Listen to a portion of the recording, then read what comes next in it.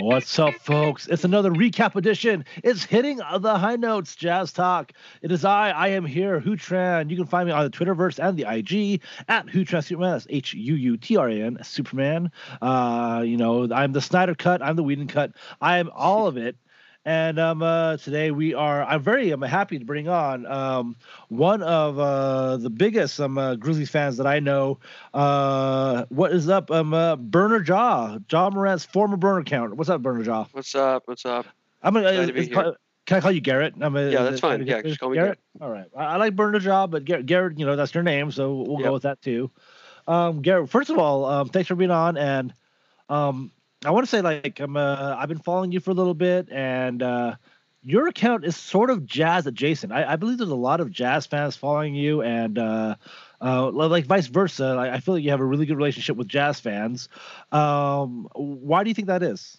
Well, it's kind of weird now. I think I've gotten to the point where I may even have more Jazz followers than Grizzlies followers, and I don't know if that's because there's just more of them on Twitter or what, but yeah, I think it started with the whole Mike Conley trade, and of course, he's my favorite player of all time, so I kind of followed him over to the Jazz, and I talked about him a lot, and people started to notice that I was talking about him, and it was that year he was really struggling. I just was trying to tell everyone, hey, let's wait, he'll figure it out. This isn't who he is, and I eventually got to close to a few of the guys who are a little younger, probably in their early 20s.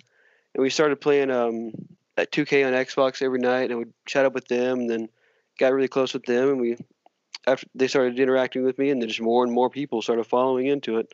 And eventually, I just became almost, if I tweet the word Jazz out, I'll get more likes than if I tweet anything about the Memphis Grizzlies. It's pretty fun. I like to call these like Jazz adjacent accounts because you're a Grizzlies fan. I'm obviously you helped talk a lot of people off the Mike Conley edge apparently. So we were bringing you on today because the Jazz playing a very weird schedule. The only one that we know this year, but something that is sort of COVID related. The Jazz played the Grizzlies in a matter of like 5 days and 3 games or something like that. We actually had some breaking news right before we started recording. The Jazz plane had to get rerouted back to Salt Lake City because they hit a bunch of birds. They had to make an emergency landing back in Salt Lake City. So everybody seems to be all right, and the Jazz are going to be flying out from when we're recording about another hour or hour and a half now to Memphis to play the third game of the series. How do you feel about these this weird we play each other 3 games in a matter of a week? It's fun for Twitter at least because I get to really get involved and interact and stuff, and it's pretty fun that way. But realistically, I think we have our 4th y'all's game tomorrow. We are our 4th game in 5 days, and it seems like this whole year we've had like back to back after back to back after back to back, and you can really start to see it. Ja's been really, really tired a lot this season. He's just, I guess, because he's just not. I guess no one's really ready for that many games in a row. But he'll have, like, I think you guys even saw it. He'll have a 30-point explosion against you guys, and then the next day he can't score 12 points. Right. So it's rough on the players, but it can be fun for Twitter. Yeah, it's fun for us fans, but we force these NBA players. I'm trying to go through the rigors because, I mean, really, like we try not to think long term about this, but like the Jazz or the NBA players have their 72 game schedule, then the playoffs, then the Olympics, and then it feels like boom, here we started again, next summer. So yeah. Garrett, when you see the Jazz on the schedule, like, what's your first thought about those games? Like, prediction wise, or like, how do you feel when you see you have to play the Jazz twice and then Jazz coming to Memphis tonight? Well, it feels like, at least in recent, I guess last year mostly, because before that, I don't want to talk about our couple years before that, but last year especially, it felt like we really played the Jazz very, very well. Like, it was always a very close game. From what I see on Jazz Twitter, I see a lot of my friends. They mention they don't like playing Memphis. It's always a tough game. But this year it's a little different because I've been keeping up with you guys and how much you've been pretty much blowing everybody out. So I was a bit worried, and I'm still pretty worried that we're just going to lose all 3 of these games. But I was actually pretty impressed that we even stayed in the first one. Yeah, it's a bit worrisome, but I think this last one should be a good game. Yeah, so I bring that up because to me this Jazz team feels different. I wanted I like to put teams, players, everything in tiers, and I feel like there's an obvious top tier right now. The Jazz are in the top tier with a few other teams. Yeah. And the Grizzlies are a team that's actually really good, like a team that I don't know. I don't think Memphis fans are surprised, but I think NBA fans are surprised how good they are still. Yeah. Not having JJJ, right? Yeah. A team that's on the verge. I mean, the team that was a game away from making the playoffs last year. Mm-hmm. And again, a team that, like, for all intents and purposes, could tank and nobody would bat an eye. But the Grizzlies and Thunder, like, they're just playing. They're playing their games and winning enough to be in the conversation, like to be in the playoff conversation, or at least a play-in game situation. How do you feel? Do you feel like Memphis is that in that good area? Like, am I misrepresenting Memphis here? No, you're doing pretty good representation of it, but I would say it's been kind of frustrating because you win a game, you're like, we're so good, and then you lose to some team you shouldn't lose to, and I guess that's just being young and not having your arguably best player not even playing this whole year. But no, I think we are a pretty solid team. It's mostly from depth, pretty much. We don't have any players besides maybe our 15th man that really shouldn't be getting minutes, which is also kind of frustrating because you can't always give everyone the minutes they need. But I think we're a pretty good team. I just would like to see them be healthy again.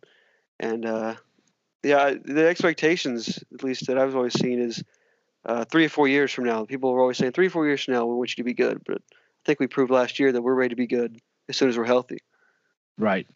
And like like what you said there, it hits home a lot with that. I want to say Jazz fans because for the last, I was gonna say 2-3, but like actually maybe for a while now, the Jazz we've seen this Jazz team go like, oh yeah, they look really good. They beat some good teams, and then they'll go and lose to ironically the Wizards or something like that, or some team that like oh boy, that's the bottom of the league team that the Jazz shouldn't lose to. Mm-hmm. But still, those Jazz teams are good. And so this is why I think the Jazz team this year is different. Like, there's an elite level, and there's teams that are like good teams. I feel like are teams that, well, yeah, they'll have good wins, they'll have hiccups in the road, and then they'll also like split with good teams. Like if this is the Jazz team of last year, or even 2 years ago, or whatever. The Jazz have played now the Mavericks, the Pelicans, and the Grizzlies in those home and home back-to-back series, and like last year, I would have said the Jazz will probably go 1-1 in those in games. Yeah. But this year, again, in those series, particularly, the Jazz went 2-0, and the Jazz, the other one they did with the Clippers, who I think is also an elite team, where they split 1-1. And so that's where I think the Grizzlies are sort of in that same area. Like, they're good, but they're not there yet. Yeah. And they do, health is going to be a factor. Growing as a team is going to be a factor, and then consistency and stability will help that Memphis team get to a level where you go from being good to the top of good, then to the next tier, which is elite in my mind. Yeah, I think good on my scale is just getting in the playoffs. Pretty much, I don't expect any contention for still several years, but I do think that the ceiling for this team could be a championship if we can really just get one more piece and then stick with health and with what we got right now. Right. And like you said, go ahead. I'm sorry. I say the West is a bloodbath. I mean, it's always it has been for 2 to 3 decades now. The West is just such a bloodbath that just making the playoffs or playing game in the West is an accomplishment. Like people are like, oh, the 8th seed or 7th seed, but like if you're the Memphis Grizzlies or if you're a young team, the Thunder or whomever, you're just trying to make the playoffs. That's still not an easy task, right? So in the East, I think we're the 4th seed in the East right now. If we were to go to the East, it's crazy. Yeah, I mean everybody. I mean Memphis is a team that has a real argument of a team that should be playing in the East, right? Yeah, I agree. Yeah, Jazz fans do this a lot too. Where they're like, oh, if the Jazz play in the East, I'm like, well, the Jazz are very West, but Memphis, New Orleans, these are teams that probably should be playing in the East, but. That's for Adam Silver to take care of. So the Jazz won 2 games. They won that second one pretty handily. There was a lot of garbage time minutes. I got to watch those 2 games live. What did you see from that Jazz team? Anything that surprised you, or was just because that's the first time the Grizzlies fans got a chance to see the Jazz play their team? So was there anything surprising, or like was this a team that you thought you were going to see coming into the games? Well, I expected a lot of it, but I think as of recent, and like I remember earlier in the season, even until sort of recently, a lot of people were talking about how Donovan was struggling with efficiency. He was just having really rough starts to the games. Well, I couldn't tell when he started playing us because I think he just went ballistic the whole time I was watching him. That's what surprised me the most. His ability just to every time we go on a run, he would completely shut it down with some massive 3 or some nice play. He seems like he stepped up his game in the last few weeks. That was surprising. You're not wrong about that. He was probably he was very close to being player of the week this last week. Some Jazz fans were talking about it. I went to De'Aaron Fox, but somebody I hope I can call a good friend, Riley Geisman, tweeted out something that the Jazz were blowing teams out, so Donovan got to sit a lot of the fourth quarters, or got to sit a lot earlier, so he didn't get a pad of stats like De'Aaron Fox did. You're right. Donovan's just been going nuclear. Like going from the first quarter, just stepping on people and keeping the foot on the gas. So that's been nice to see as a Jazz fan. Anybody else on like I know that Boyan had a pretty good game against you one of the games, and then Jordan Clarkson. This team is deep. Is there anything else besides like Donovan Mitchell going off against you guys that were like, you're like, okay, this is why the Jazz team is number 1 in the NBA? Well, let me think. I think it's just overall, and I've kept up with it. I don't know if it really stood out completely, but you guys, I think we're the number 1 team in the entire league, and the Grizzlies I'm talking about are the number 1 team in the entire league in scoring the paint. I think you guys still outscored us in the paint. That was what was very impressive to me that first game, and I don't think anyone's done that this season that I can remember. It's you just seem to be able to match us offensively wherever we're good at, and defensively, basically the same thing with you. Obviously, you have Rudy, and Ja got the better of that matchup the first game, but the second game, very much not so. So, yeah, I think your ability just to offensively match whatever we were doing was very impressive.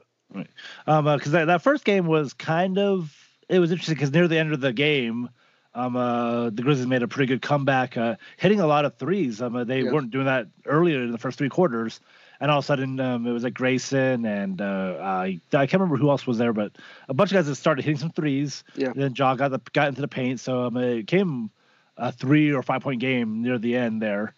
And by the second game, just a lot of the Jazz, don't have to pack the paint. The Jazz have one guy that packs the paint, obviously Rudy Gobert. And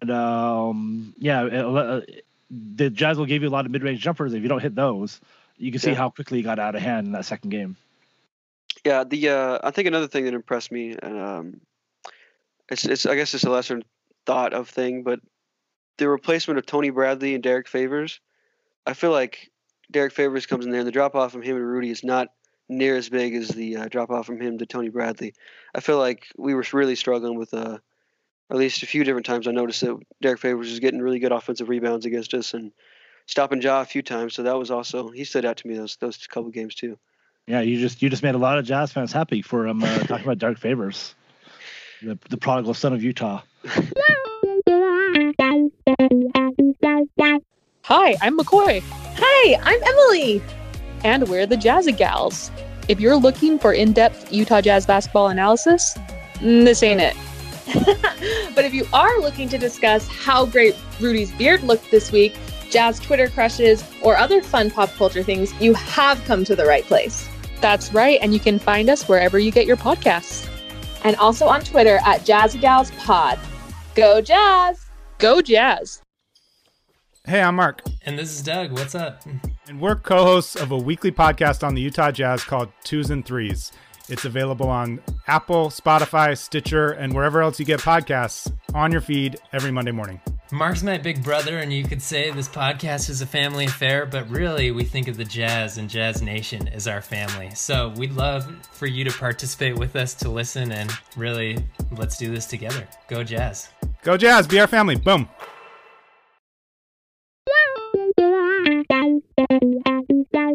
I mentioned this a little bit earlier. The Jazz team plane has to make an emergency land. I don't know. I'm laughing because I mean everybody is fine. Yeah. The Jazz players were a little shooken up, and it could have been worse. But obviously the Jazz landed safely, and now they're flying back out. A few hours later to Memphis to face the Grizzlies. A really long flight, and then the Jazz have like a bunch of home games. This is like the one road game in like 2 weeks for the Jazz. It's a very odd scheduling quirk.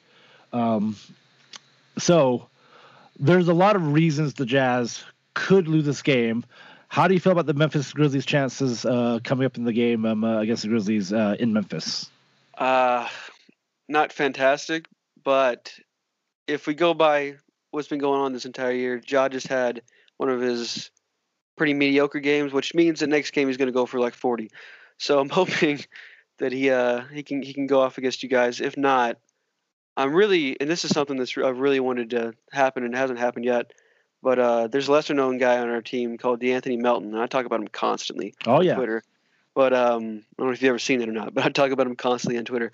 But he didn't have very big games against you guys the last 2 games, but absolutely maybe the most impactful player on our team, and I really hope he can get the because Grayson, it looks like Grayson's probably not going to be playing tomorrow. He fell last game and hurt his hip pretty good.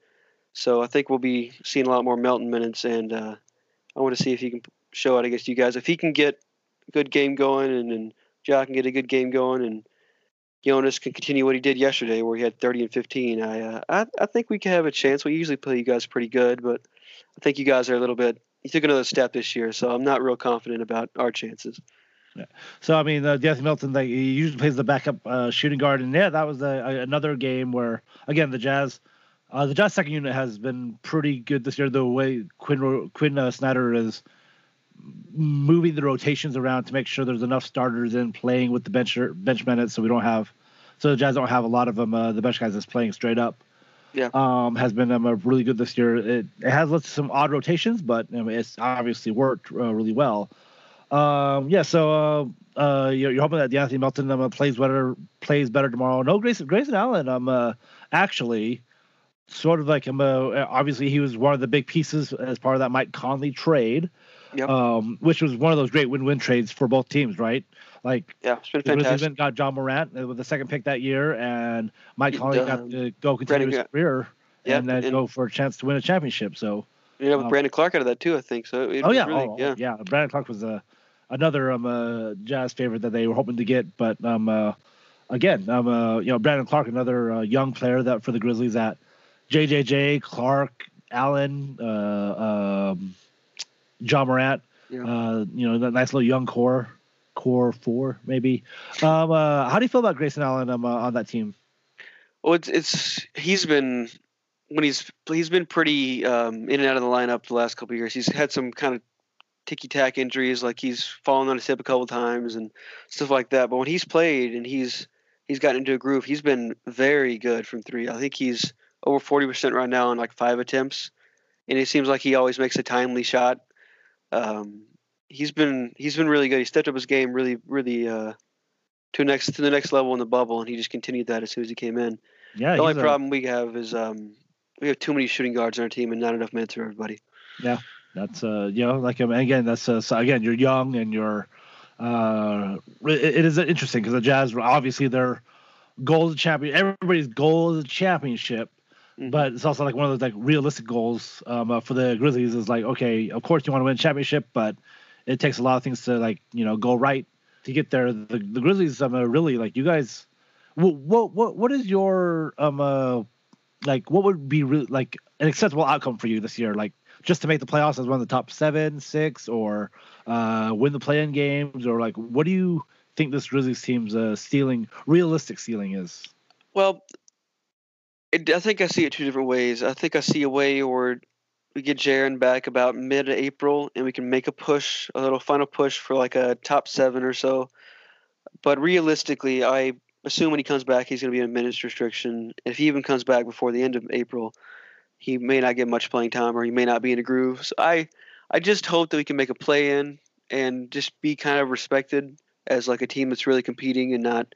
I'm really anti-tanking. I don't think it makes a good culture for your team, and I don't think your star players, which Ja would not like seeing the front office or the coach purposely trying to lose games. So I think that just making a play in is the realistic answer. But if you give me Jaren for a few weeks and he's back to the form he was in the bubble, averaging 25 a game, then which is a lot to ask. But if he's back to that form and we have a few weeks of that, I would love to see a top 7 seed or so. Yeah, and then the Grizzlies are looking up there. Got some draft picks, got some again young guys, and then yeah, another possible stud just recovering from an injury that they decided to play it safe with. Probably smart in the long run for a young kid. Yeah, for sure. So let's that's the game. We'll see what happens Wednesday night when the Jazz and Grizzlies play. It'd be.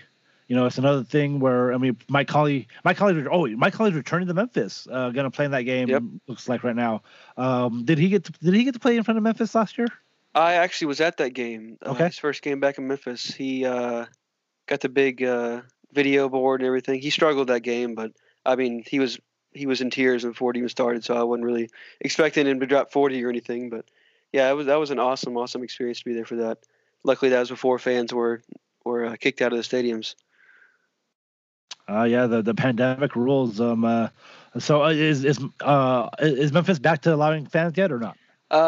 Last I heard, about 2,500 fans or so are allowed at a time. So it's not a big crowd, but there's some real noise in there instead of the fake noise.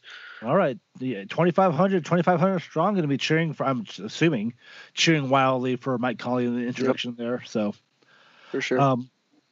Let's talk about you now, Garrett. So when I first met you, and here's the thing, I don't remember if this was like 2 months ago or a year ago because the pandemic or my old age has thrown off my sense of time here. But your former but your former name on Twitter was Ja Morant's burner account, correct? Yeah, correct. What was the history of that? Well, I think I made the account back in I want to say summer of 2019, and I think I was thinking KD has burners, so I'll just be Ja's burner, and that'll be funny. So I did, and I found a good group of friends and got into a group chat on there, and they helped me kind of grow my page. And the whole idea was that I didn't want people to know it was me. I didn't want to have my name be the main focus of it. I just wanted to talk basketball and get a following on there.